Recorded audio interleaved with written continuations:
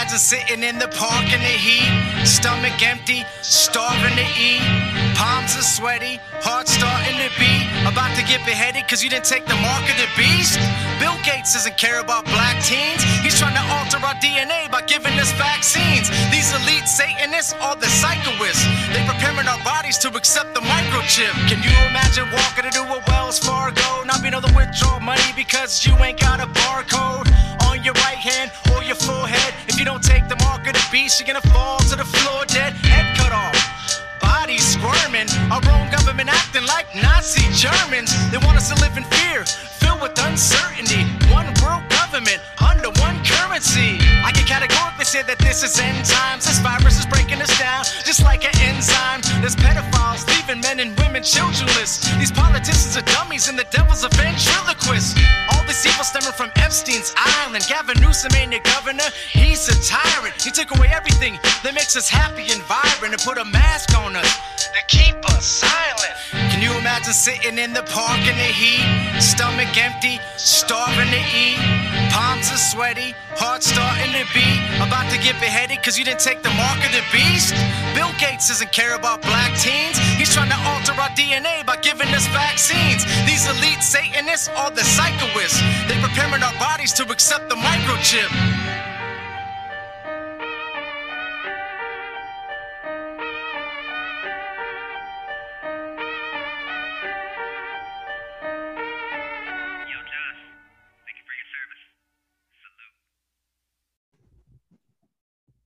Ladies and gentlemen, welcome to the Josh and Jason Monday Christian and Conspiracy Podcast Show. I'm your host, Josh Monday. If you don't know me, I'm a Christian rapper, devoted husband, father, and Army veteran. And I'd like to introduce you to my co-host. He's a Christian, devoted husband, and father. What's up, Jason? What's up, guys? We got our guest, Dave. He's on a ship right now. If he could do this podcast, then I guess I can go through with it too. I had a busy day today, so let's hope I don't get called out in the middle right here. All right, so we have, our returning guest who always keeps it biblical and is very, very woke on all these, or awake. Sorry, now woke is like a bad word now. He's very awake on all these conspiracies and also super awesome into the Bible, man. I love it. Dave Gardner, how you doing, Dave? Hi, Josh, Jason. It's good to be here and good to be back. All right, so guys, today we're going to be talking about Masonic influence on church doctrines, okay, guys? And also, you can even say Illuminati influence, or you could say Luciferian influence, because at the top of Freemasons is also obviously is Lucifer, So I was going to throw out a few obvious ones, guys, that you guys already know. Me and Dave kind of discussed it before. I would think that most of you guys know, but an example of this on the surface end, okay, guys, would be like Joseph Smith. Okay, he was the founder of the Mormons, and he was a 33-degree Mason. Even one of their rituals to join the Mormons is a ritual of the seventh degree. If you were in the Freemasons, okay, so that's like an obvious one to most conspiracy theorists. They know that. Another one I wanted to mention is Charles Tate Russell. Okay. There was some documents that came out that I came by, and also if you check out his tombstone, he's actually the founder of the Jehovah's Witness. His tombstone has a pyramid with a huge pyramid with the Knights Templar cross, or the with the cross and the crown, and the Rosicrucian cross with the crown. Okay, guys. So that's kind of the surface ones, and what you see is they twist the doctrine up, to a point where, like the Jehovah's Witness, for example, they don't celebrate the pagan holidays. So they do stuff that I would probably agree with. But as you get into the deep doctrine in your salvation, you see how they twist the doctrine. They say that Jesus is Michael the archangel, or that he's a created being and he's a God. And they also changed like the word, John 1:1. There's just some stuff that they changed around. And anybody that is a Jehovah's Witness that's listening, I'm not trying to offend you. And if that's your belief, then just keep studying the word. And if that's what you want to do, then that's up to you. I'm not trying to change your beliefs. I'm just telling you guys what I've observed so far. Okay. But so I want kind of Dave just to get into the stuff that's the deeper stuff, peel back the onion type of stuff, where it's harder for us to realize as the stuff that's not on the surface, the deeper stuff, the doctrines that most Protestants and Christians are learning every day. that got twisted a little bit on us. So Dave, go ahead and take it over, brother. Sure. Thanks, Josh. No problem. So some of the more obvious ones, those within traditional Christianity, Orthodox Christianity, whatever you want to call it, biblical Christianity. Some of them are pretty obvious, like the Mormons. But what do we trace this back to in the modern conspiracy? It goes back to where we kind of hit before in some of our previous episodes, the Adam Weishaupt era with House Rothschild starting up there in the late 18th century. May 1st, 1776 was actually the banner year there and date when Weishaupt started the Illuminati there. And then from there they penetrated the Freemason lodges of France and set off the French Revolution. Now, Weishaupt redid the Protocols of Zion. So the modern day Protocols of Zion most likely are not written by Jews, but they're written by Adam Weishaupt. And Adam Weishaupt gave some of his writings in these protocols to a professor in the UK named John Robison. And I briefly mentioned his book in a previous episode too. He wrote a book called Proofs of a Conspiracy, and he wrote it in 1798, right after the French Revolution.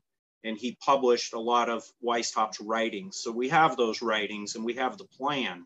And the plan has been ongoing, and it's still going today. And it is a Luciferian plan. So the god at the top of Freemasonry is Lucifer, as divulged by Albert Pike in his book, Morals and Dogma. I want to read a couple quotes from John Robison's book by Weishaupt. The first one actually is by Robison. He says he's observed these doctrines gradually diffusing and mixing with all the different systems of Freemasonry, till at last an association has been formed for the express purpose of rooting out all the religious establishments and overturning all the existing governments of Europe. So the old world system was overturned by this modern conspiracy. The kings and that whole era of the cathedrals and, the Tartarian Empire, all that stuff is all old world stuff. And it was overturned by this modern day conspiracy. When you get a little further into his book, he notes that Weishaupt had conceived a plan to, quote, make the secret doctrines of Christianity be received as the secrets of genuine Freemasonry. And so that statement should strike at every Christian. What are they talking about? What is this guy talking about? And how is he trying to undermine Christianity? Part of it was what you mentioned before, starting up all the cults and the isms that popped up in the 19th century. Mm-hmm. Another way they did it, and we touched on this briefly with, we covered the Jesuit influence of Daniel's 70th week being future. That was first conceived by a Jesuit, but then it was put into seminaries, modern seminaries that are pretty much run by the Freemasons. Most of the Bible Belt pastors down in the South are Freemasons also. Yeah. So let's look at this too, guys. So 1773, 3 years before Adam Weishaupt came out, the Jesuits were disbanded. Okay. So now all of a sudden, Adam Weishaupt, his father was actually a priest, right? And he was Jesuit trained. So Adam Weishaupt was Jesuit trained. So it's almost like the Jesuits just basically, we're also involved in this, I believe, in the Illuminati as well, starting that version of the Illuminati. If you listen to our Gary Wayne and all these other episodes, you're going to find out that the Illuminati has been running for a lot longer than 1776. Adam Weishaupt is just it's a section that of the Illuminati that was like they put a spotlight on. Everybody knows that's where they think that's where the Illuminati started, and it was that, which it was a faction and everything, and it is big. But I'm just saying, I just wanted to let you guys know that part, So I think it's interesting. I mean, it's important to know that part as well. I heard that they something like about that they worship Lucifer, not actually God. So when you ask them, they worship the good Lucifer, who was good, because Lucifer didn't. When he fell, he became our adversary, not his name wasn't Lucifer anymore. So he is a light bearer. So they use that as a front to actually make it okay, I feel like. And also I've heard that the Rothschilds, their descendants are Edomites. They occupied the Jewish homeland back that their ancestors did, but they're descendants from Edomites. They're not real Jews. That's what I heard. I was listening to Chuck Missler, and he was telling me he was talking about it. Yeah, he was talking about that. He said that's why they could say they're Jews, but they are not Jews. They are the synagogue of Satan. So Edomites are direct enemies of the Jewish people. All right, but all right, I'll say, all right, Dave, dig into the keep going. That's interesting stuff, JD. That's crazy, man. Yeah, and you guys are right. I mean, Illuminism got its beginning in the Garden of Eden, right? You will be like God, and so the modern day Illuminism is kind of what we're talking about here with the advent of Adam Weishaupt. So there's a Luciferian dialectic, and most people don't understand the dialectic. They just see the bad and they don't see the good. So you can view it like a checkerboard.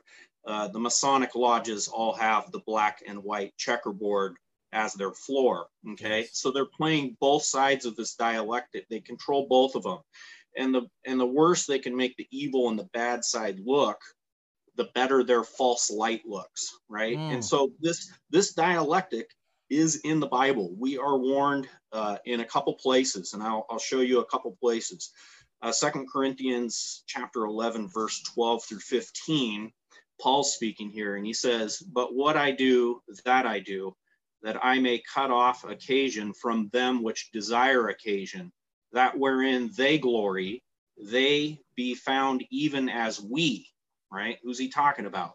"For such are false apostles, deceitful workers, transforming themselves into apostles of Christ. And no marvel, for Satan himself is transformed into an angel of the light. Therefore, it is no great thing if his ministers also be transformed as the ministers of righteousness, whose end shall be according to their works." So Paul's saying Satan's apostles disguise themselves as apostles of Christ. Now, we see the obvious ones being a part of, evangelical America. We would look at Mormonism, Jehovah's Witness, Catholic Jesuits, and say those are fake apostles of Christ, right? Yeah. But the closer you get to the truth, the harder it is to decipher, the false light and the false apostles.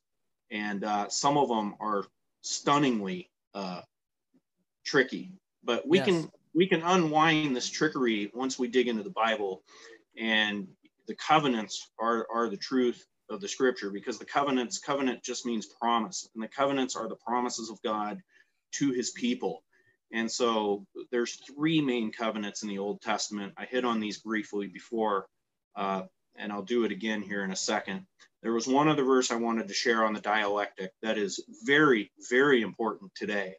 And it's Revelation chapter 13:11. And we're talking about the earth beast, the false prophet. It says, "And I beheld another beast coming out of the earth, and he had two horns like a lamb, and he spoke as a dragon." So here again, you have the false prophet. He comes as Christianity. And the Geneva translation, I'm reading out of the King James, the Geneva translators actually translate this as the lamb. So the earth beast looks like the lamb, but he speaks like the dragon. So false Christ. Yeah. So either way, false Christ, false Christianity. So very, very deceitful. So now on to the covenants. The reason it's important is because traditionally Christianity always viewed the covenants, the Abraham, the Moses, and the David covenant fulfilled. Okay, and they view them fulfilled because they use the New Testament hermeneutic. Jesus is the author and finisher of our faith. So he came along, he defined the covenants, he defined the promises. Nobody had a clue what the kingdom was until he came and explained it. And it was not what anybody expected. It was about remission of sins, reconciliation of iniquity, and everlasting righteousness and everlasting life in him, right? Wasn't a physical geopolitical kingdom like they were all expecting. They wanted him to have a Solomon kingdom, like the biggest Correct. kingdom and be the richest and you know and be like a warmonger and make Israel the best country probably ever, you know. Yeah, he came as a servant. He came as a servant and that's not what they wanted. They wanted a warrior. They wanted a king. They've always wanted a king, man. Even since even Samuel and Saul, when they got Saul, he was never, they were never wanted a king. God never wanted to give him a king because he was their king. Mm-hmm. And now they when they get one, they reject him. You know, it's kind of crazy.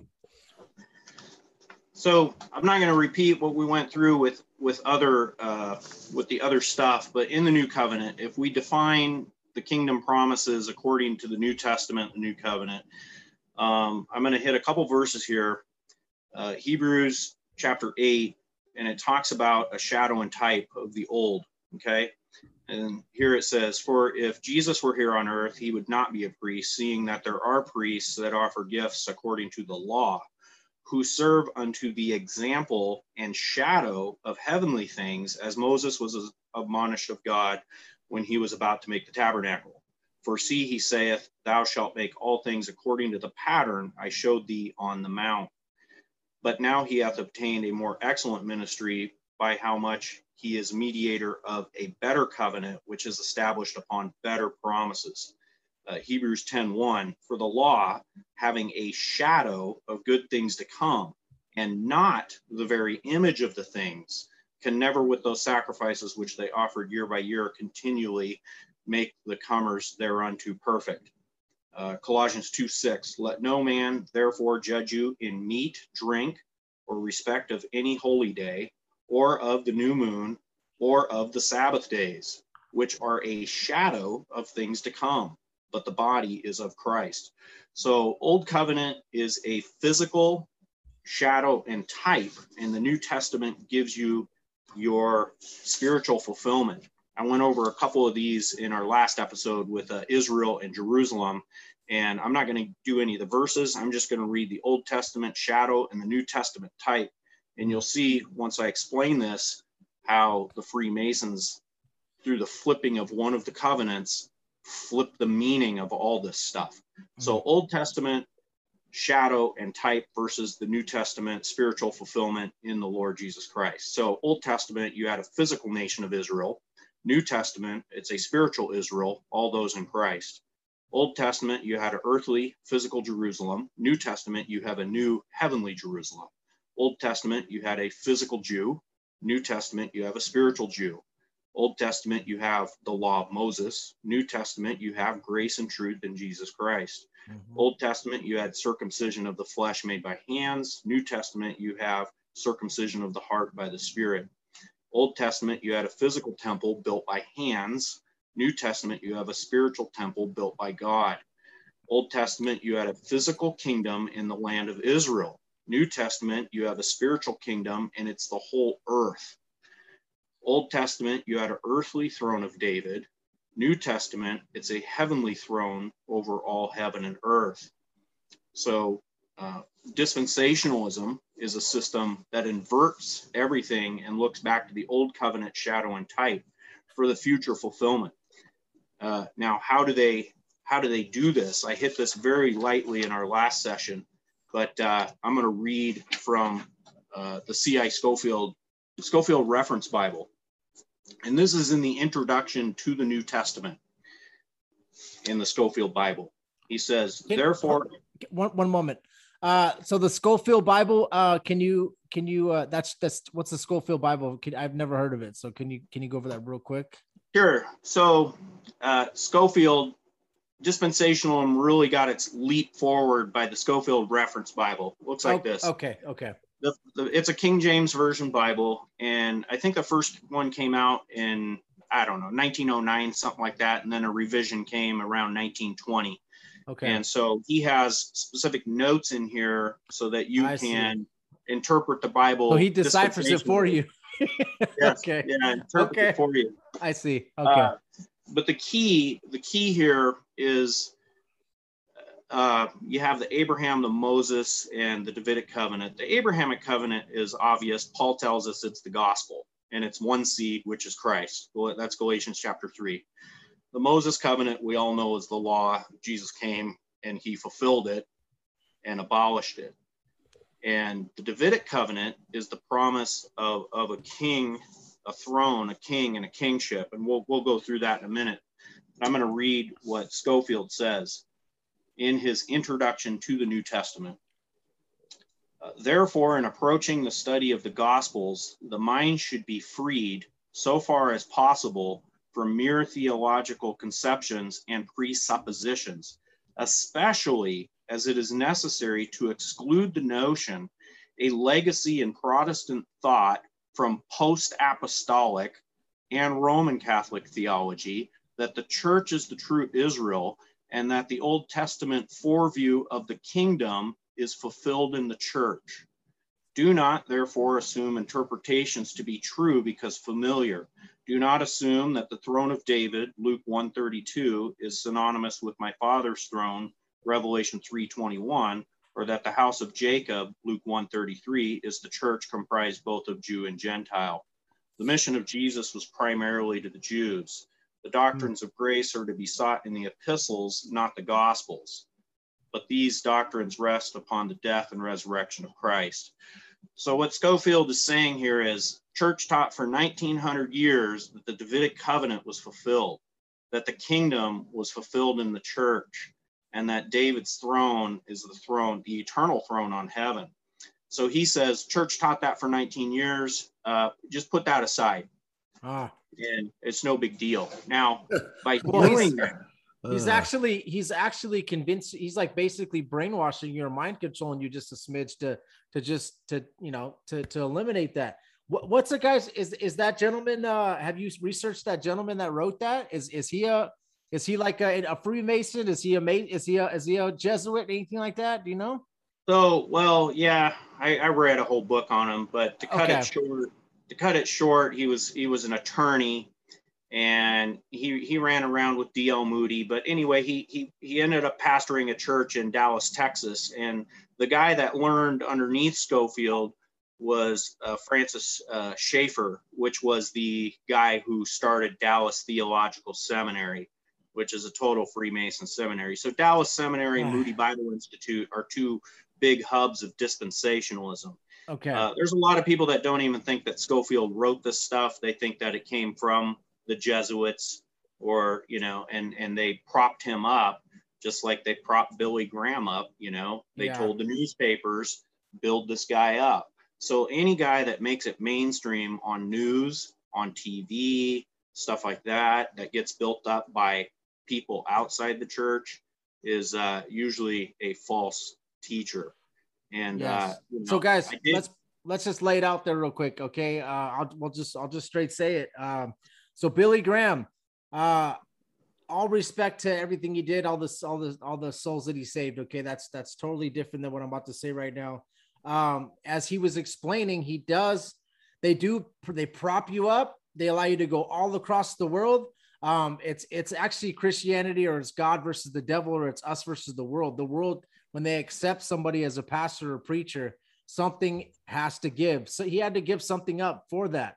And Billy Graham, for example, if you guys do some research and studying, no offense to your family, Billy Graham, I know the Graham family, I apologize if anybody gets offended by this, but he was actually a 33-degree Mason, okay? There's people that got out of the Masons and said that Billy Graham was actually there when they got initiated to the 33rd degree level. Also, you're going to see a lot of stuff where Billy Graham was going out and golfing with Richard Nixon and all these big people and all this money he had coming in. So, guys, all the souls he saved, I know that all that is, I'm not trying to say anything, put any like bad light on that. All that stuff is awesome. But as Dave is saying, when they prop you up and they put you in these big stadiums and Astro stadiums, like, Joel Osteen's and all these people, something gave, they must have given something to receive that, I believe.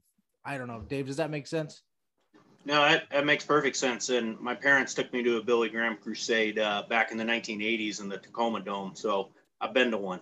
Yeah. And he used to be a powerful speaker, man. He was beautiful. No offense. Say the word, man. But it's like they said, in his younger years, he was preaching the cross.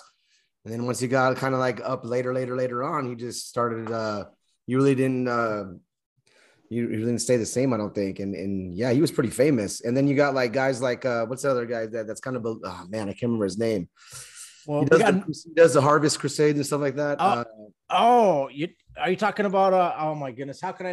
Yeah, he was like his understudy. That guy used to like study under him. He wrote a book about him, all this stuff. And it's like, man, and I listen to him sometime on the radio, and some of the stuff he says is like, man, I don't agree with. There's like there's Norman Vincent Peale. He's another one that he's like he's a 33-degree Mason, and he was more like the positive affirmation, visualization, you can get it type of guy. Robert Schuller. Yep. There's a lot, like Dave was saying, like, I mean, 70% they say of the Southern Baptist preachers are Masons. And guys, I mean, we already did a show on the Masons, like that Freemason is a religion, you know, and the religion is Lucifer at the top, and it's all Gnostic. It's all Lucifer was the one giving us knowledge, and God is the bad guy. You know, God is the devil to them. So it's just totally opposite, man, and inverted. But go ahead, Dave.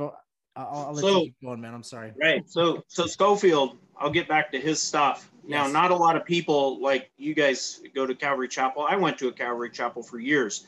I never heard them teach dispensationalism, right, as a topic like they do in independent fundamental Baptist churches. But the key is this is at the root of dispensationalism. So you cannot have the church in Israel separate without denying the Davidic covenant. That is the rotten root of dispensationalism and that system. So with it goes the kingship of Christ and the kingdom of Christ. They say it's postponed. Clarence Larkin, another guy, and C.I. Scofield, they say the kingdom's not now, it's postponed because David's kingdom is here on earth. I want to share with you guys a very famous sermon from Peter in Acts chapter 2.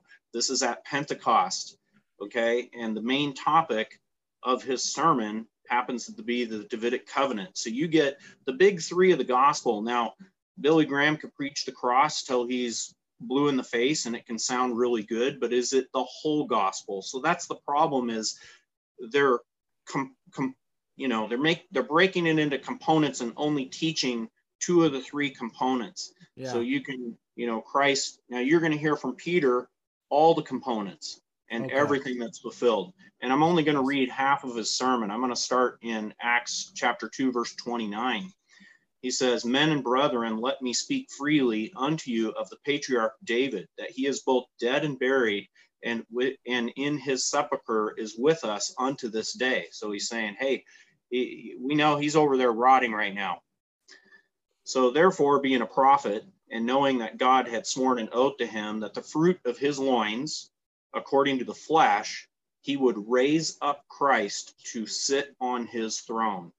He, seeing this, therefore, spake of the resurrection of Christ, that his soul was not left in hell, neither did his flesh see corruption."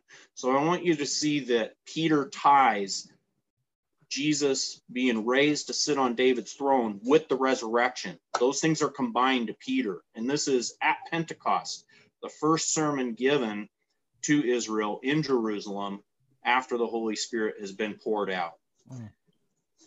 So he would raise up Christ to sit on his throne. He, seeing this, therefore, spake of the resurrection of Christ. This Jesus hath God raised up, whereof we are all witnesses. Therefore, being at the right hand of God, exalted, and having received of the Father the promise of the Holy Ghost, he hath shed forth this which you now see and hear. For David is not ascended into the heavens, but he saith himself," and he's going to quote from Psalm 110, the most quoted Old Testament scripture by the New Testament authors, "The Lord said unto my Lord, sit thou on my right hand until I make thy foes thy footstool.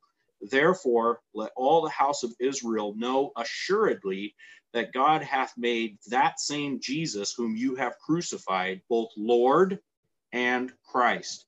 So Lord and Christ are titles of Jesus. Jesus is his name. Christ and Lord are titles. Yeah. The title of Lord goes with the Davidic covenant right out of Psalm 110. So dispensational people, they may be saying Jesus is Lord, but then they're denying the Davidic covenant. They're denying he's on the throne. They're denying his kingdom is now. And Peter is telling all of Israel right here in Jerusalem, he's on the throne on high. It's a fulfillment of the Davidic covenant. And the proof is the Holy Spirit was given from the Father to Jesus and poured out. So fulfilled. And then you will see that theme pop up. Paul quotes from Psalm 110 many, many times. I won't go through all the passages, but I'll just name them out if you want to jot them down. Well, Here can we I have ask the you, one. can I ask you one question real quick, Dave? What's your denomination now? Non-denominational. I'm just a Bible believer. I'm going to take the Bible wherever it takes me. But I like that. I find myself lining up more with there is a group called New Covenant Theology. Okay. And so it's just purely because you have dispensationalism, you have covenant theology. Covenant theology gets the covenants right, but then it goes a little bit too far the other way. Yeah. So I know stuff like that happens. Yeah. Baptism, so why don't we just stick away from any system that man makes may start out well and eventually it gets corrupted by some man or some doctrine down the line. So Protestantism had a good start at the Reformation and had a couple 100-year good run. And then you started to see these things start to creep into Protestantism, like dispensationalism, like, the charismaniacs. Well, the Jesuits have always been enemies of the Protestants, right? And then all of a sudden they infiltrated us and it just mixed it. That's what happens. I think that the Jesuits and Freemasons, like you said, they get involved in the devil, which that's who it is. It's the devil, man, giving us 90% truth and 10% lie, man. Right. So let me explain how the Davidic covenant works a little more, because when you say the Davidic covenant is fulfilled, it means that the church is Israel and the church is the product of the kingdom. So they took it and they said, no, it's not fulfilled. It's future. It's a future fulfillment around an earthly Israel. And then Rothschild had set up an earthly Israel so that they can set the deception with the doctrines. So now you have an earthly Israel that they can have a future earthly kingdom. And they say David's throne is there. So now they've moved the throne from heaven, where Peter says heaven. David also does in Psalm 89 that it's a heavenly throne for the Messiah. And they move it to the earth. Well, if that happens, then these guys can fulfill it with their Luciferian doctrine. Now, what most people don't realize is the dispensational narrative of this coming Antichrist and this tribulation. This is the dark new world order. This is the Great Reset agenda. This is Agenda 2030, Agenda 21, whatever you want to call it. It's all the same thing. Yeah. And they've made it obvious enough that millions of people now see it. Back 20 years ago, very few people saw it. Okay, so they're coming out of the woodwork right now. And it's white squares versus black squares. So the Great Reset is the black squares. It is Satan. It's satanic and it's obvious. Okay, the false light of Lucifer is what people don't see. Lucifer runs the truther community. Okay, he's in charge of the truther community. Those are the apostles of false light. It's the truther community is almost totally new age. And I know you guys have probably figured that out. Oh yeah, for sure, man. Here's what, I mean, I don't want to go off subject, but man, you're going to find that out, guys. You're going to hear someone that has all this knowledge and you're going to get sucked in and the Jordan Maxwell or David Icke, or you're going to get sucked into these people. And then all of a sudden, as soon as they start talking about the theology, they take the Bible, they take everything like the the S-O-N, the Son, they turn it into the S-U-N, and they try to mix up your mind on the biblical part. So yeah, it's all new age and it's all Lucifer, man. I agree for sure. So what a lot of people don't realize about Freemasonry is what's actually at the center of Freemasonry. We know all the crazy stuff, but people don't realize that what they teach most of the guys there, what's at the center of it is probably going to shock you. It's actually rather biblical. I'll read it to you. I got this right off a Freemason website. Okay. Freemasonry makes good men better by learning and living by God's commandments, which were in the Ark of the Covenant. The Ark of the Covenant is the light within King Solomon's temple, King Solomon's temple, big Masonic symbol. Yeah. While the spirit of the man is light housed within his body. The light that emanates from the Ark of the Covenant is central to the foundations of Freemasonry. So there you have it.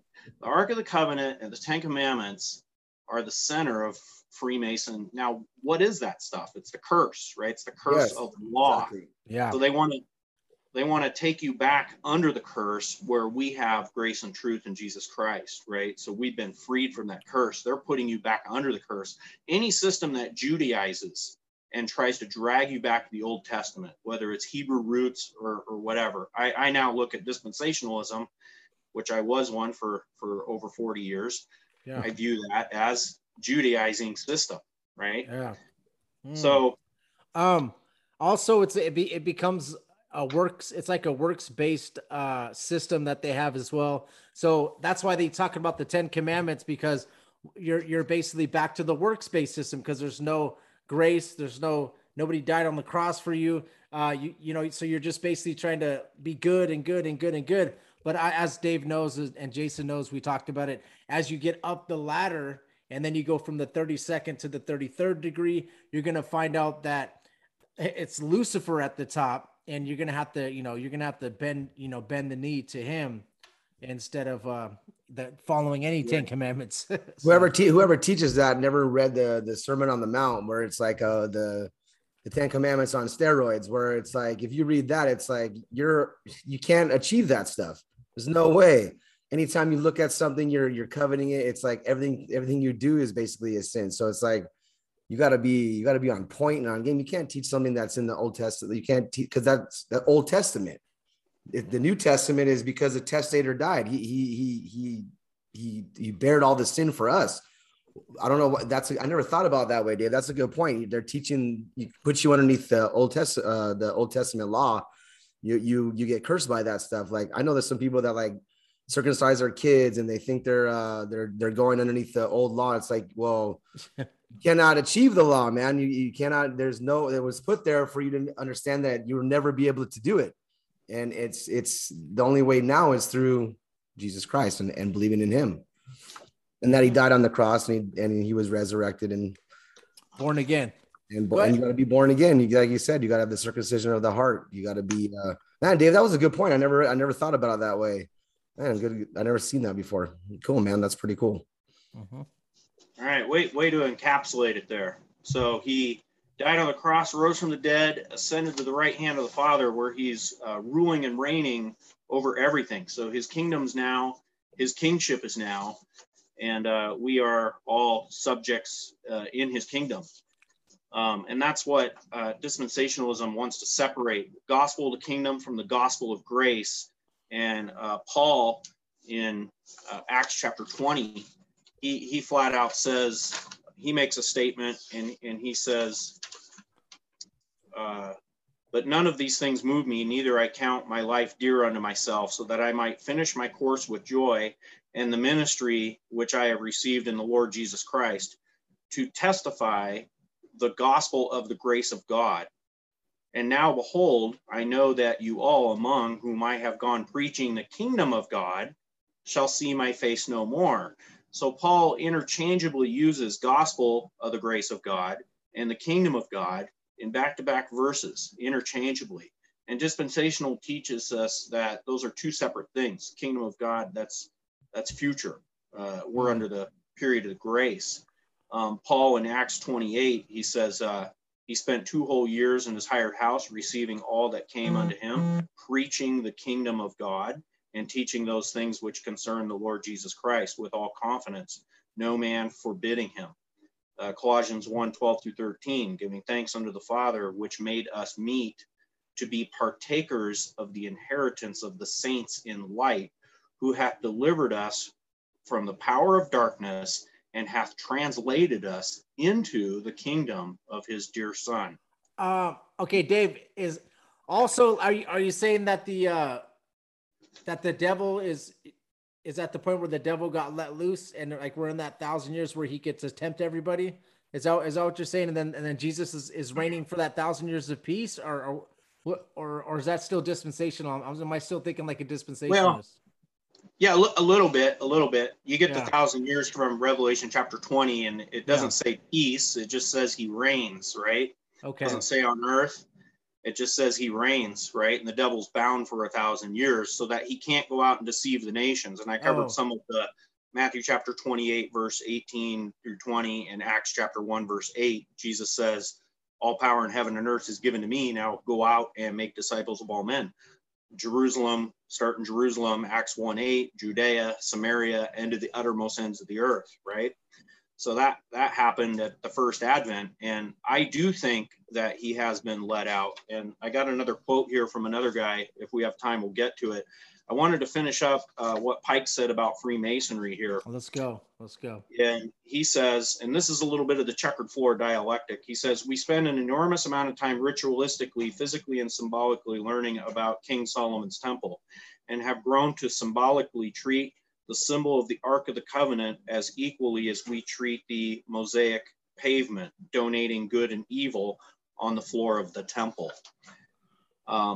Masonry, like all religions and all mysteries, Hermeticism and alchemy, conceals its secrets from all except the adepts and sages or the elect, and uses false explanations and misinterpretations of its symbols to mislead those who deserve only to be misled, to conceal the truth, which it calls light, and to draw them away from it.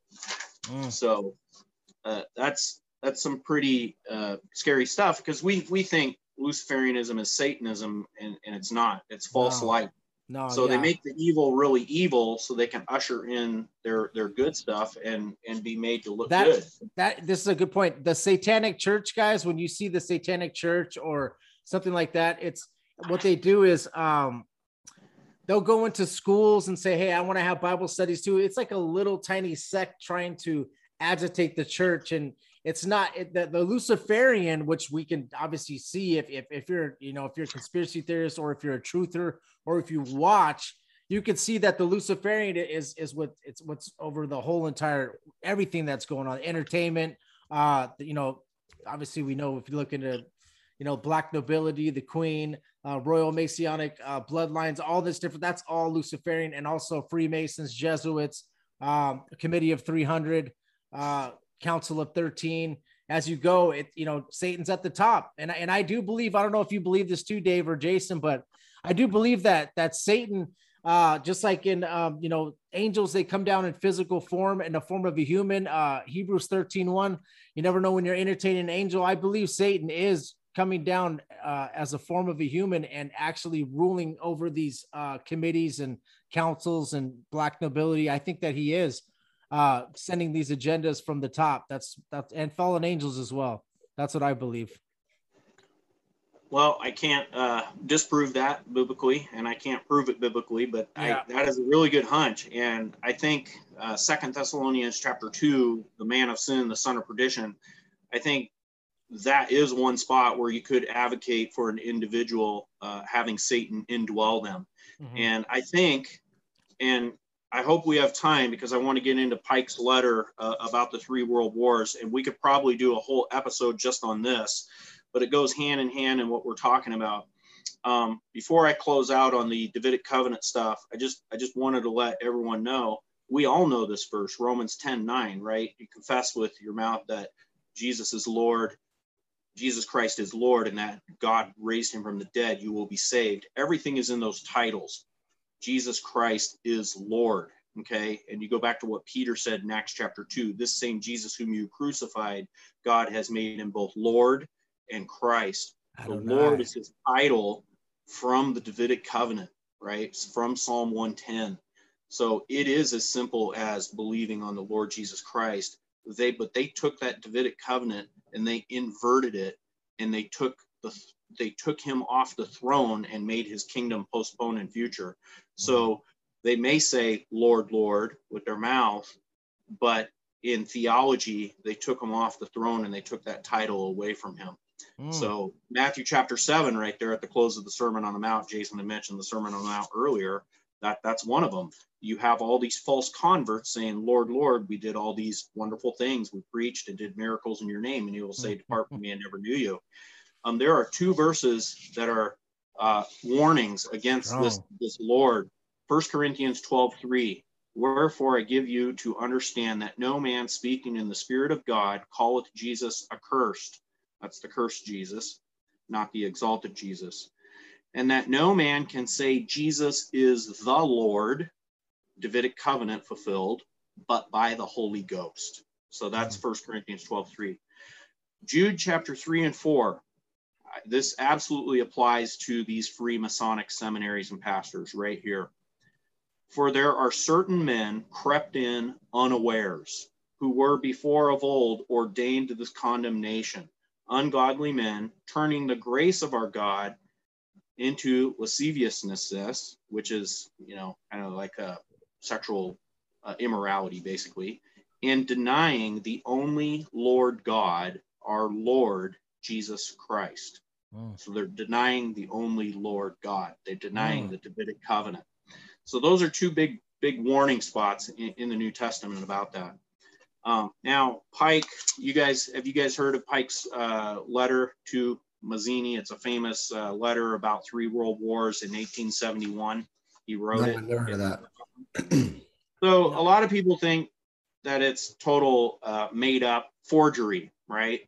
A guy named Commander William Carr, he wrote a series of books back in the 1950s, and I think he died in the 1960s. He wasn't even that old. I think he was in his 60s. Anyway, he quoted from that letter in the 50s, and he said it was on display at a museum in London from back in the 1930s, and he quoted from a book in the 1920s that quoted from the letter. But a lot of people will say it's BS because it calls out the history before it happened. So this letter was in 1871 by 33rd degree Mason Pike. Now, Pike had been elevated to the #1 guy over all Freemasonry in the entire world at this point. And he spent quite a bit of time working on this letter. So I'll read it real quick. It's super short. It's all good. Let's do it. He called out 3 world wars, right? Yeah, we can't do an episode about Freemasonry and not talk about Pike and his 3 world wars. Oh, for sure, man. The First World War will be brought about in order to permit the Illuminati to overthrow the power of the czars in Russia and making that country a fortress of atheistic communism. The divergences caused by the agentur, agents of the Illuminati, between the British and Germanic empires will be used to foment this war. At the end of the war, communism will be built and used in order to destroy the other governments in order to weaken the religions. Remember, Weishaupt's plan was to abolish all religion and forms of governments, which at that time was kingships. The Second World War must be fomented by taking advantage of the differences between the fascists and the political Zionists. This war must be brought about so that Nazism is destroyed and that political Zionism be strong enough to institute a sovereign state of Israel in Palestine during the Second World War. International communism must be strong enough in order to balance Christendom, which would then be restrained and held in check until the time when we need it or the final social cataclysm. Okay, now his Third World War, he says, must be fomented by taking advantage of the differences caused by the agentur of the Illuminati between the political Zionists and the leaders of the Islamic world. The war must be conducted in a way that Islam and political Zionism, the state of Israel, mutually destroy each other. Meanwhile, the other nations, once more divided on this issue, will be constrained to fight to the point of complete physical, moral, spiritual, and economical exhaustion. We shall unleash the nihilists and the atheists, and we shall provoke a formidable social cataclysm, which in all its horror will clearly show the nations the effect of absolute atheism, origin of savagery, and the most bloody turmoil. Then everywhere the citizens, obliged to defend themselves against the world minority of revolutionaries, will exterminate those destroyers of civilization, and the multitude, disillusioned with Christianity, whose deistic spirits will from that moment be without compass or direction and anxious for ideal, but without knowing where to render its adoration, will receive the true light through the universal manifestation of the pure doctrine of Lucifer, finally brought out in the public view. This manifestation will result in the general reactionary movement, which will follow the destruction of Christianity and atheism, both conquered and exterminated at the same time. Now, I believe that this Third World War is biblical, and it's going to unfold as exactly found in the Bible. These guys, if you go to Revelation chapter 17, God put it in their hearts to burn the harlot up, right? Devour her flesh and burn her up with fire, because God hath put it in her heart to fulfill his will and to agree until that's done. So this is the burning of the harlot system. Now, if you go back to the dialectic that I explained earlier, the black and white squares, the obvious evil and the false light, that's the dialectic that they're playing. They created communism. They created atheism. Wall Street bankers funded the Bolshevik Revolution, right? Overthrew the Tsar, murdered his family, and took everything from that country. Wall Street funded the communists. So this Russian-Ukraine thing is just puppet play. Of course. Putin's their puppet. They own these countries, and the COVID pandemic should make that obvious even to anybody that hasn't studied this stuff. Yeah. All the world's governments, all the world's media, mainstream media, are all in lockstep unison agreement. So they already have control of all the countries. They're playing this dialectic, so the average person doesn't know where to turn. They think Russia's the enemy. Like they put a trick. They just have a trick over here. Everybody's watching this while they're doing all this stuff over here. So well, if you think about this, oh, sorry, Josh, go ahead. Real quick. I'm sorry. Real quick, dude. World War I, guys. Think about this, okay? Gavrilo Princip, a Bosnian Serb nationalist, member of the Serbian Black Hand Military Society, assassinated Archduke Franz Ferdinand. Okay, guys. So this is World War I. What you guys got to look into, what was that gentleman? That gentleman said that the assassin, which his name was, the assassin said there was a Freemason hit out on his head. So on Archduke Franz Ferdinand's head. As you dig deeper into it, some people say that the Black Pope ordered this hit. I honestly, I'd have to look more into it. I don't want to say that for sure, but so there was a Freemason hit on that gentleman's head, and that's why that gentleman said he did it. So that's pretty interesting. That's World War I. So the Freemasons were maybe involved in kickstarting that, And go ahead, Jason. Keep going. I was gonna say, like you just said something about COVID, but if people understand that the media and all this stuff, like, because I always go back to Yuri Bezmenov, and I know I always quote him and stuff like that, but this stuff sounds like subverting, and they demoralize the country, they get rid of God. But what happened to COVID? This is why people don't look at it like, what happened to it? There are people lining up to get tested. There are people doing it. Where is it at now? It's all about Russia. That's how you know that the media is can influence everybody so quickly, because nobody even talks about COVID anymore. Nobody even cares about COVID anymore. It's all, Russia's the reason why gas prices are higher. Russia's the reason why inflation is going up. Russia, Putin. And it's like, wow. And now now you got all these liberals who won't even stand up to take a mask off or do anything to stop it. They won't even go to Ukraine right now. I want to go to Ukraine and fight. Hold on. I got to say this because I was in the army. Like they won't even join their own military when they're talking like they'll stand up for Ukraine. So that's what I'm saying. As Dave was saying, how fast the media moves through as Dave was saying, and as Jason knows, and as most of our listeners know, the New World Order is already here. Right now, what me and Dave and Jason are discussing is the one world religion they're trying to create. I think that's the next step in this process. But we can already tell. It's 100% right. Why have God in the country when you could have their version of God and they can lead you to hell easily? Because you start listening to their doctrines, you start going to their churches, and you're like, oh, these guys are so smart. They know the Bible in and out. They're so smart. They talk, but they're not even there. They quote some parts of the Bible. They start teaching moralistic, works type of stuff. Yes, but I would say, Dave, do you think that a lot of Bibles, which Bible do you think is the best to read if you're gonna get the closest to the Word?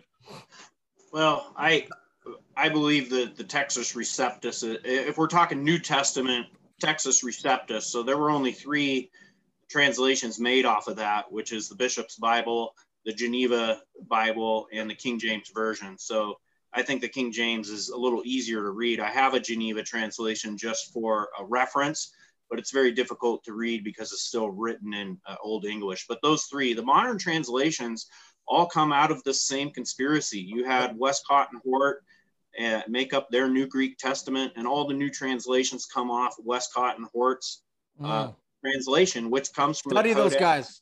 Study those guys. If you want. Yeah, which comes from the Codex Sinaiticus and the Codex Vaticanus. Okay, so the modern translations are not only come from the corrupted Greek text that this Frankfurt School, Freemason, Illuminati, this whole group, it came out of their group, and it's injected with all kinds of New Age terminology. Instead of a lot of times Jesus' name is taken out and put the One or the Light, you know, a lot of New Age stuff like that.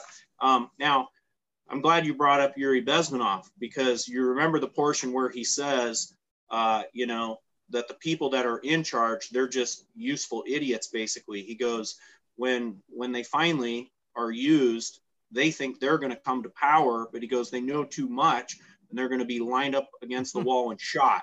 Remember him saying that? Yes, exactly. Yes. So in Adam Weishaupt's writings, he's saying the same thing of all these secret societies and this whole current system that they built.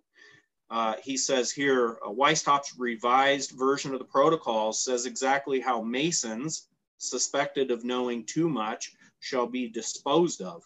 He sets forth clearly how all forms of Masonry and other secret societies are to be abolished once the leader of Luciferianism is crowned king despot of this world. So they use these systems to come to power, and this is part of the Dark New World Order. You have the Dark New World Order, and that is the Great Reset and all the things I explained before, and it's going down. It's exactly what Weishaupt was saying. It's exactly what Pike is saying. And they're going to try to eliminate. So they got 2 dialectics going in this Third World War: Judaism, Zionism versus Islam, and Christianity versus atheism, right? That battle's been going for quite a while, right? And guys, also World War II, man, you guys got to look into that too. A Catholic Church bishop met with Hitler. There was actually a nun that actually spoke on this, and the Vatican helped fund the Nazis, man. So look into that. That's the Jesuits. So you know that the Freemasons are behind that as well. Franklin D. Roosevelt, the Pope, not this Pope, the last one before that was head of the Inquisition back in the day, dude. He was like, come on, man, this guy was this is hilarious, dude. I just get it. It's like, why do you think there's a Catholic church on almost every corner where you drive around? And as the devil owns that part of that area. You gotta understand, like, this is like what John Ramirez says. Go look before you go move somewhere. Look, research where that place, like, kind of like where it comes from, what's their status and where they started from, because they're everywhere. Because religion is not only, you know, for in the God game and in the religious game, it's in the political game, it's in the economical game, it's in everything. So they don't want to lose on that front. So they have one on every corner. That's why you don't have just Christianity. You have Lutheran, you have Methodist, you have all these different things that they all believe certain little things, but they don't really believe fully. So you're not really having church at these churches. You're just having people that disagree with each other at this, and that's not good. Yeah, I agree. Right now, we all agree right now. So I feel like we're having church right now. This is a form of church for me, because I'm going through the Word, and I agree with a lot of what Dave's saying right now, and probably 100%. I like what he's talking about right now. I like Dave. You're a smart dude, man. You have done some good research, man. Yeah, for sure. All right, so get this. This is a pretty good one with the Catholic Church. So the Catholic Church and the Pope currently, they are part of the Dark New World Order, right? The Pope is basically everything that comes out of his mouth is Great Reset agenda type stuff, and pro-vaccine and pro all that stuff. The Pope is nothing more than a Joe Biden. As much as power Joe Biden has, that's what the current Pope has. He's just a puppet. And now I'm reading out of William Carr's book called Satan, Prince of this World. And it's in digital format. You can find it online because it was written 60, 70 years ago. And he's quoting, he tells about Weishaupt here and the Catholic Church. You guys will find this interesting. Illuminism was running hog wild in Italy under various names and disguise. It was aimed at the destruction of the Vatican because it was both a spiritual as well as a temporal power. The Italian Illuminists reasoned, how can we destroy all governments and all religions if we don't, first of all, destroy the Vatican? But this line of reasoning was not in keeping with Weishaupt's plans, as we prove. Italian Grand Orient Masons and Illuminists had not been infiltrated into the full secret, right? Only the people at the top know the full secret. Yeah. According to Weishaupt's plan, as had been confirmed by Mazzini, Pike, Lamini, Lenin, and the Vatican, is allowed to survive and to control nearly 500 million souls until those who direct the synagogue of Satan decide it is time to involve all Christian people in the final social cataclysm with all people controlled by atheistic communists.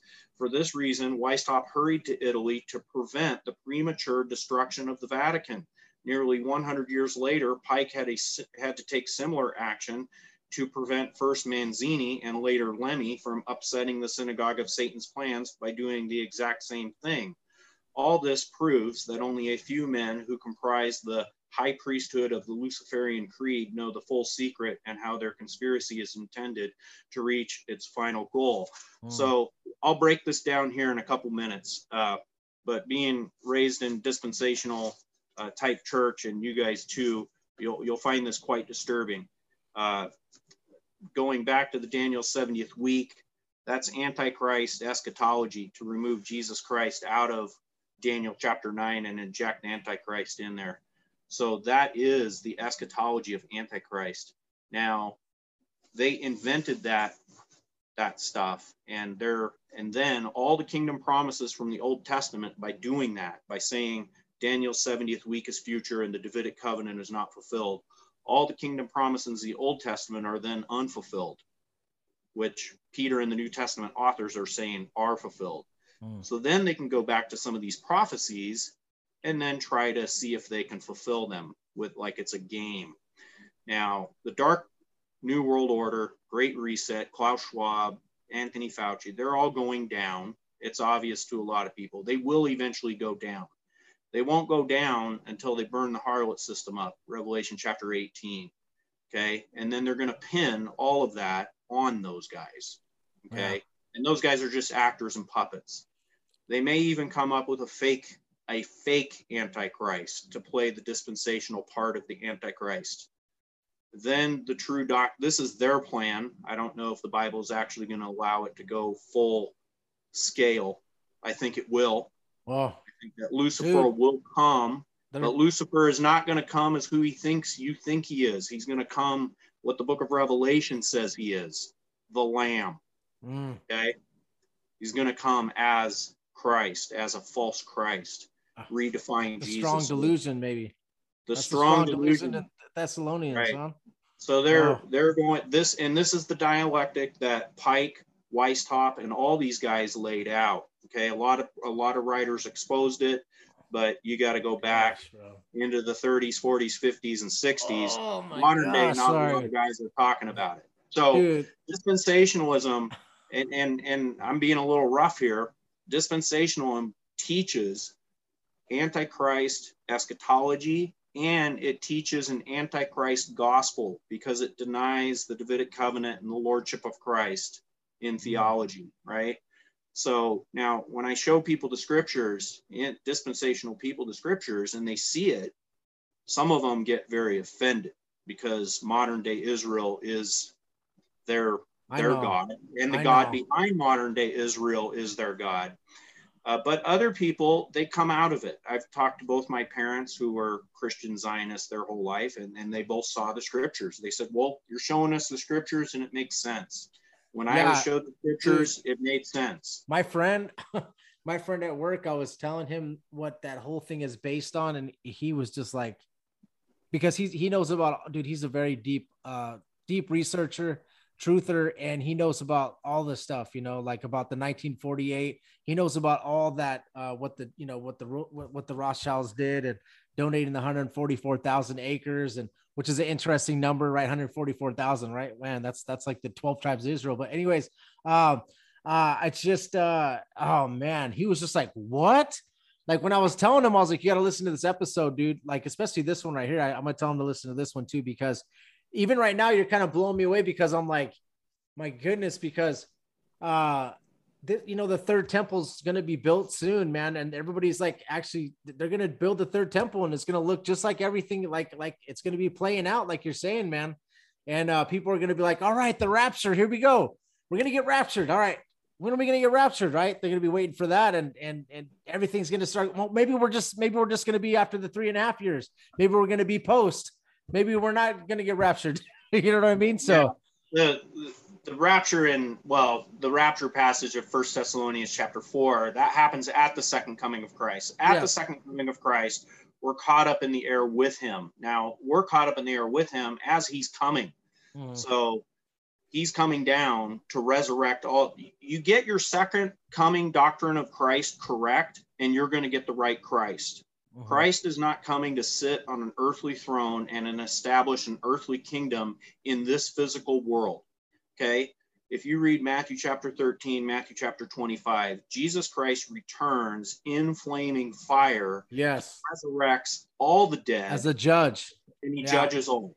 Yes. So resurrect all the dead and judge all. Yeah. If Jesus comes back and doesn't do those things, and he's going to sit on a fake throne in a fake earthly Jerusalem, it's a fake Christ. You know why I agree with you right now, Dave? Because in the New Testament, it says that it says that he will sit on David's throne inside but David's throne didn't exist at that time. So why would they talk about it? This throne was way before in the Old Testament. This throne didn't exist in the Roman times when Jesus was doing his preaching and stuff. So that is, I just blew me away right now, dude. I got it.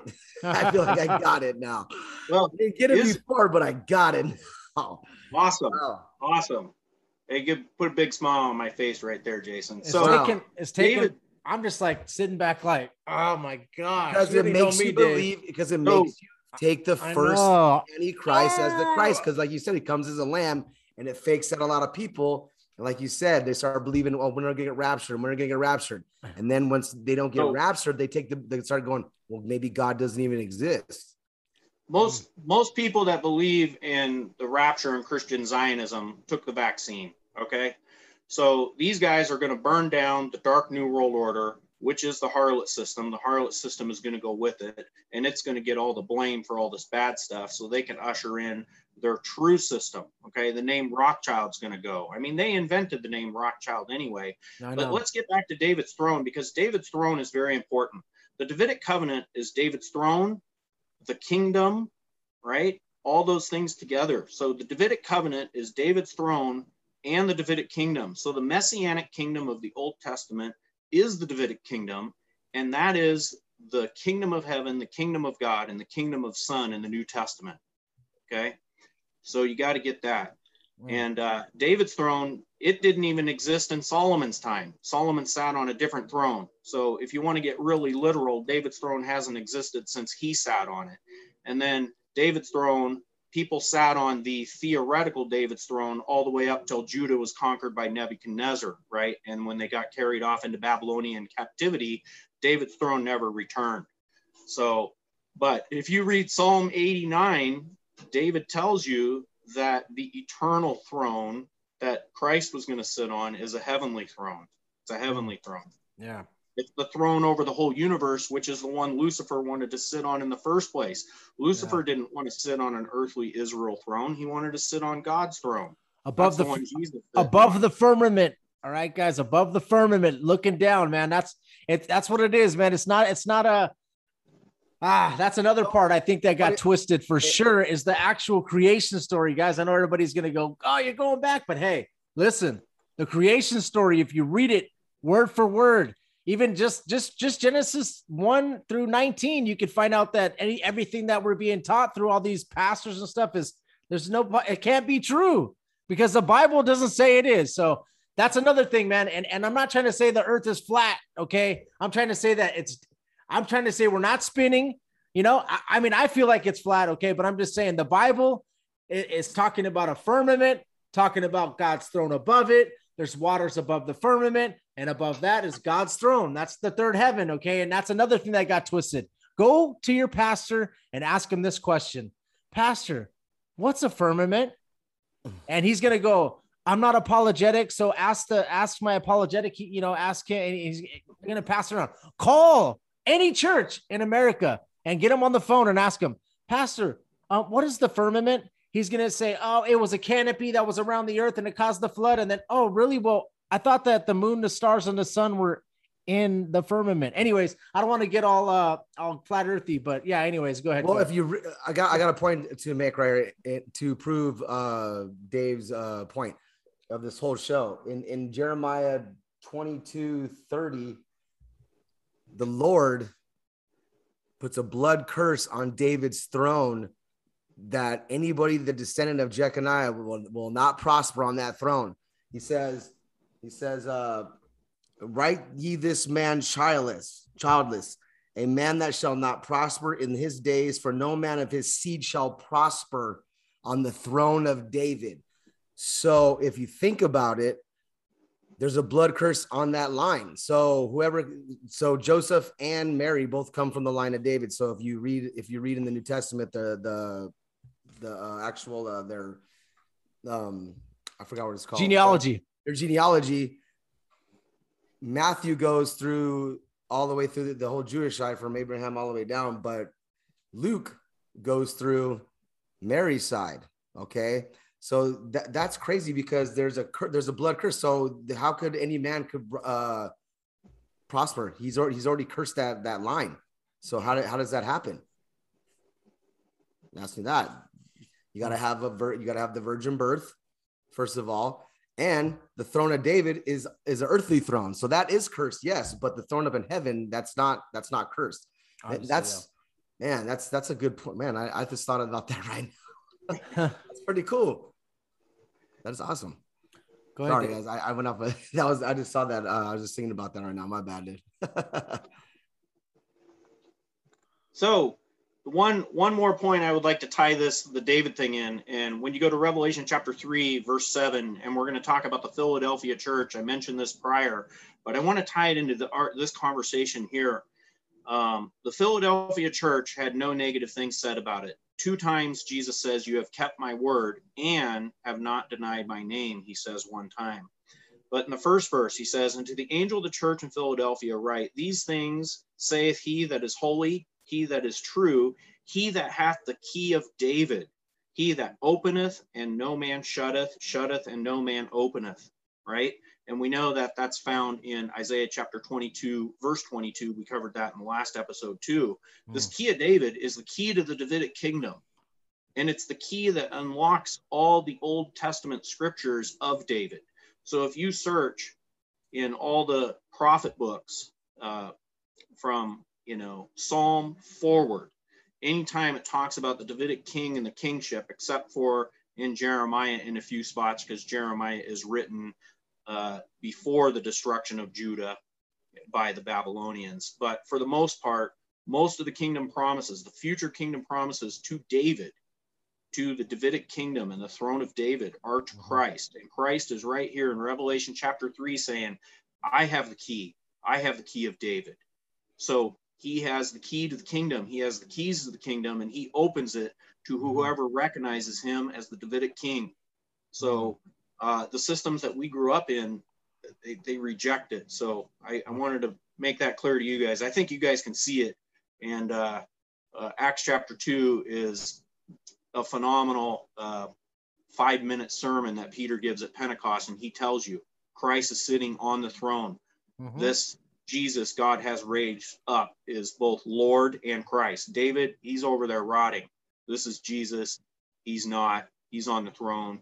He's sovereign over all things. So one other thing I wanted to read from Carr, he had said in his book, because I mentioned this last time, it was my theory, and I ended up reading this book about a week ago, and he said he wanted to prove, we are trying to prove that Christ defeated the Luciferian conspiracy here on earth as he did in heaven. We are offering evidence which indicates we are living in the period of the world's history when Satan was released from the bonds which Christ had bound him for 1,000 years. So very key there. If you go to your different viewpoints, premillennialism, postmillennialism, and amillennialism, I think only one is really scriptural, and that's amillennialism. Christ is ruling and reigning. Satan was bound at the cross, and I think we are living in the age where Satan was let loose, and Gog Magog, which is this whole conspiracy, went out and deceived the nations. The nations are clearly deceived, but now we're at the end of it, where they're going to burn it down. And that's in the Bible in Revelation chapter 17 and 18. The harlot. It's also in their own writings. They say they're going to burn it down through this dialectic, right? And I don't view just atheist communists as being a bunch of people in Russia or China. I view almost all the people over there running our government in Washington, D.C. as atheists and communists, right? Of course. Yeah, or Luciferian communists, man. I believe that they're, you know, they're all, man, you could see it, man, but you just got to dig, man. If you guys want to know, you just got to dig. I know we all feel America is, you know, the brave. I think the American people, I love the American people. I went to the military to die. I would die for the American people. I would die for God. I would die for Jesus, but I wouldn't die for these politicians. Not one bit, you know. And I know what especially since now that I've researched so many of them. Oh, it's crazy, man. Crazy, but Dan, very interesting stuff though. I love it, man. I could say one more thing about Carr here about United States, since you brought it up. Go ahead. He says on page 60 of this book, Weistop, after he was banished, remained the devil's agent in human form. He directed the Luciferian conspiracy so that it developed into the Great French Revolution and others, including the American Revolution. We will deal later with the reason Weistop's plan required the United States of America to become the last great nationalistic world power. Okay, so, and I've said before, I think America is the military arm of the beast system. So, of course, I love the people of America, and I love America as far as the people, but this conspiracy and their use of it is just wrong. And America has invaded and killed more people in more countries in the 20th century than any other country in the world, you know. So let's do this. Let's do this, guys. Everybody says to stand with Ukraine. I was in the army, man. We bombed like 7 countries in the last 20 years. You know, we've done that, and nobody says anything. But Russia, they did this stuff with Ukraine. I don't know if it's a show, whatever they got going on, but and everybody's like mad at Russia. So that's what you're talking about. I mean, it is the arm, I think, of the Illuminati. I think the banking system is the City of London. The Vatican is the religion or the spiritual part. I think that is, if you dig and dig and dig, guys, you'll find that there's definitely some truth to that. We're going to do like an episode on the Committee of 300 and Black Nobility with Gary Wayne. So we'll get real deep into that type of stuff. And I think at some point I want to do one on the Council of 13 and try to dig into that, you know, and that's all stuff that's, you know, in depth. Hard for me to peel back the onion. I need Gary Wayne to help me with that. It gets crazy. Now the gist of it is that all these organizations, according to Weistop, they're all going down with this dark new world order. So they're going to turn the world into a total crap hole at some point and burn down the harlot system. Now, all these Freemason pastors, you know, as you alluded to, Billy Graham, well, Franklin Graham, Al Mohler, all your top guys, Jerry Falwell, all those guys, they supported, you know, Focus on the Family, Gospel Coalition, all these groups supported the government and the vaccination of the people. So yeah, I know. Look we have a radio station 107.9, man.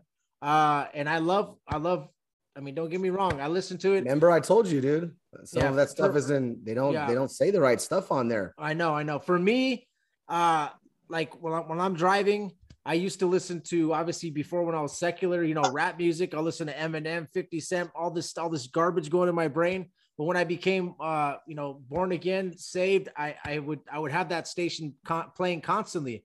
But my mind was not breaking it down like it is now. Now when I hear stuff, I go, especially now that Dave is like teaching this stuff to me, and you know, God's revealing this stuff to us.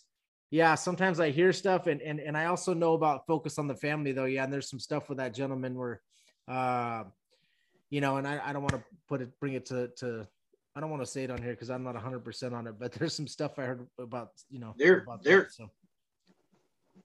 tricky. They're tricky. I watched a documentary the other day on dispensational heresy. That was the title. And it was a whole group of young pastors in Baptist churches that were bad-mouthing dispensationalism and the creators of dispensationalism and the guys that pushed it, bad-mouthing Scofield, Larkin, Ruckman, and John Darby.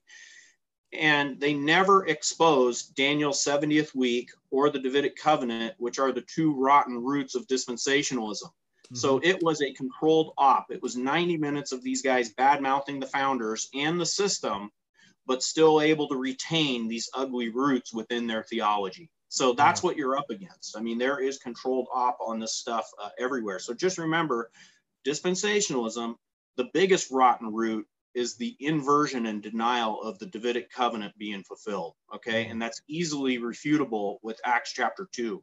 I mean, there are a million places, but that's like the best place to go to because it's the first sermon at Pentecost, and that's the subject of the sermon. So beware. There are a lot of people bad-mouthing dispensationalism, but they'll never tell you what the root is.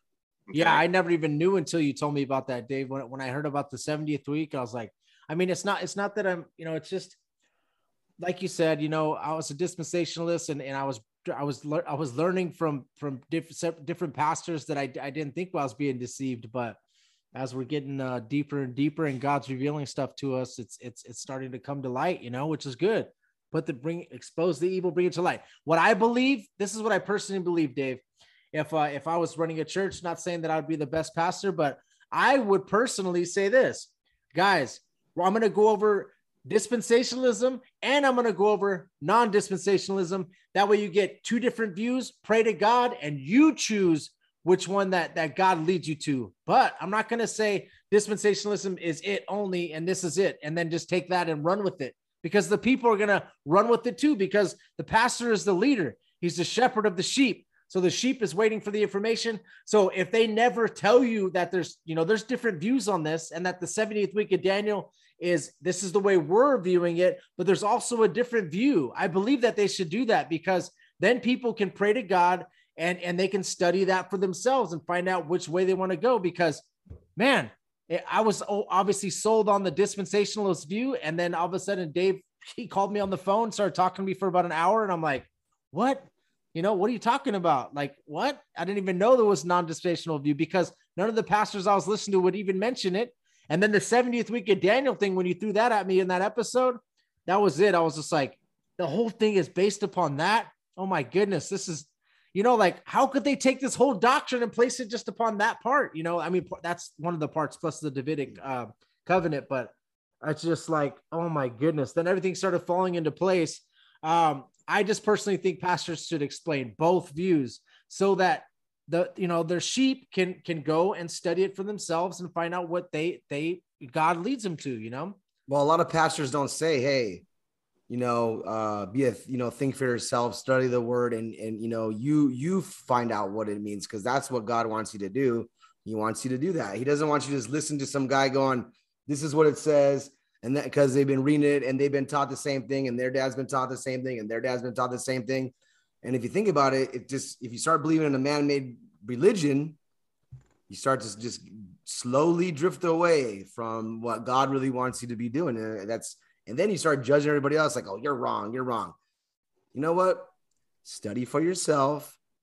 And like you said, pray to God to ask for discernment, ask for the Holy Spirit's help and really, really get into it. Because I never read it like Dave's reading it. Like if you read it, Acts, people probably read that part and just like, oh, that just means that Jesus is going to be on David's throne. And they don't think about that. It doesn't say that. It says he's already enthroned in heaven. He's on the right hand of God. Yeah. He's nowhere on the earth right now. Stephen saw him already at the right hand of God. So, I mean, when Stephen was, so, I mean, that's actually in the Bible. So read the scripture all the way through. Just don't take a part of it and make a religion out of it.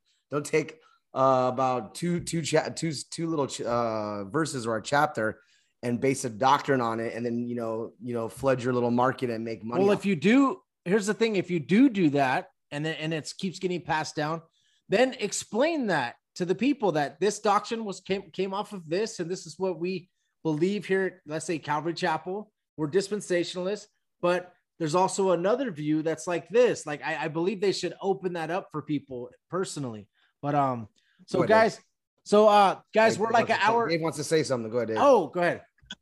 Oh, I was just going to say you wouldn't make a very good Freemason pastor by giving both sides, but I know. Dispensationalism was a system as part of this Weishaupt plan, and it was done by the Freemason pastors, and dispensationalism specifically targeted the conservative Protestants of denominations, right? So that's what it was targeting, and so that's why I focused on it, because it's one of the hardest ones to unravel, because you can go listen to their sermons and it is truth, but it's not the whole truth. That's what they do. They just don't tell you the whole truth. And I mean, no pastor is going to go up there and go, the Davidic covenant is not fulfilled and I reject that. And they just don't tell you. They just don't talk about it.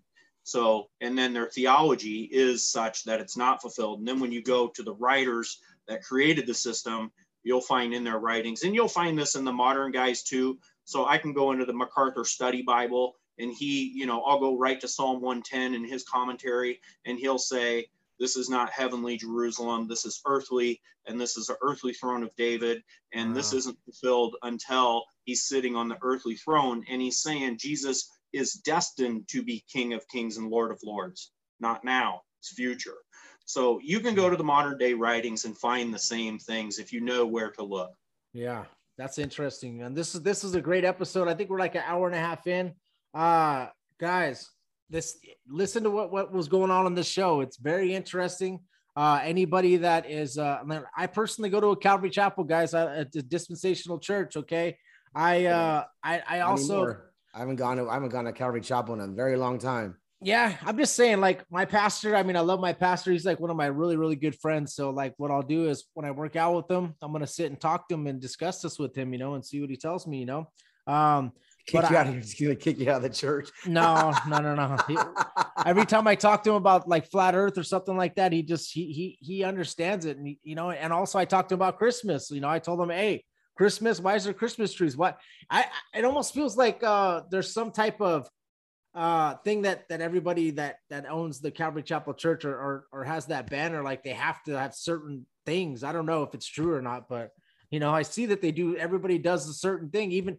Even like Pastor Raul Reese over here at Calvary Chapel Golden Springs, he has had a sermon about Christmas and how it's pagan and how it's Mithra's birthday, Nimrod's birthday, all this stuff. But then behind them, there's still a Christmas tree. So I don't get it, man.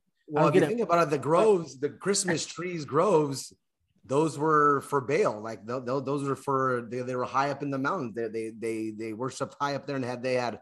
So where do you go get a Christmas tree from? A giant grove where there's a bunch of Christmas trees. So it's just weird. It's a bunch of pagan lies. And then yes, don't let no man judge you for what holy day you hold. No, you can do that. That's fine.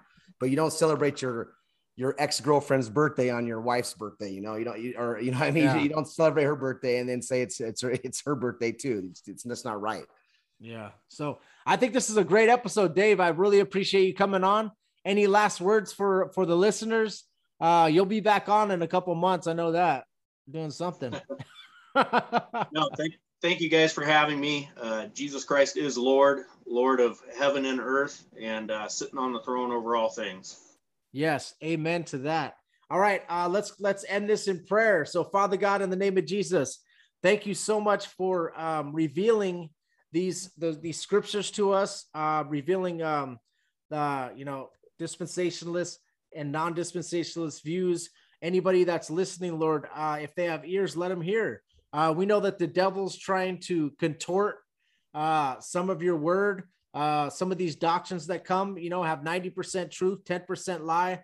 But Lord, we're looking for the 100% truth. So please help us, listeners, and help us all the body of Christ. Help us to start getting the energy to start searching for the truth and not just sitting here accepting it from pastors. Lord, help us to get off our butts and start, becoming warriors for you and reading the Bible. Help us to get that energy, that Holy Spirit, Lord, please. Thank you, God, for everything you do for us. We really appreciate you giving us a clear connection and giving us the opportunity to even do this show.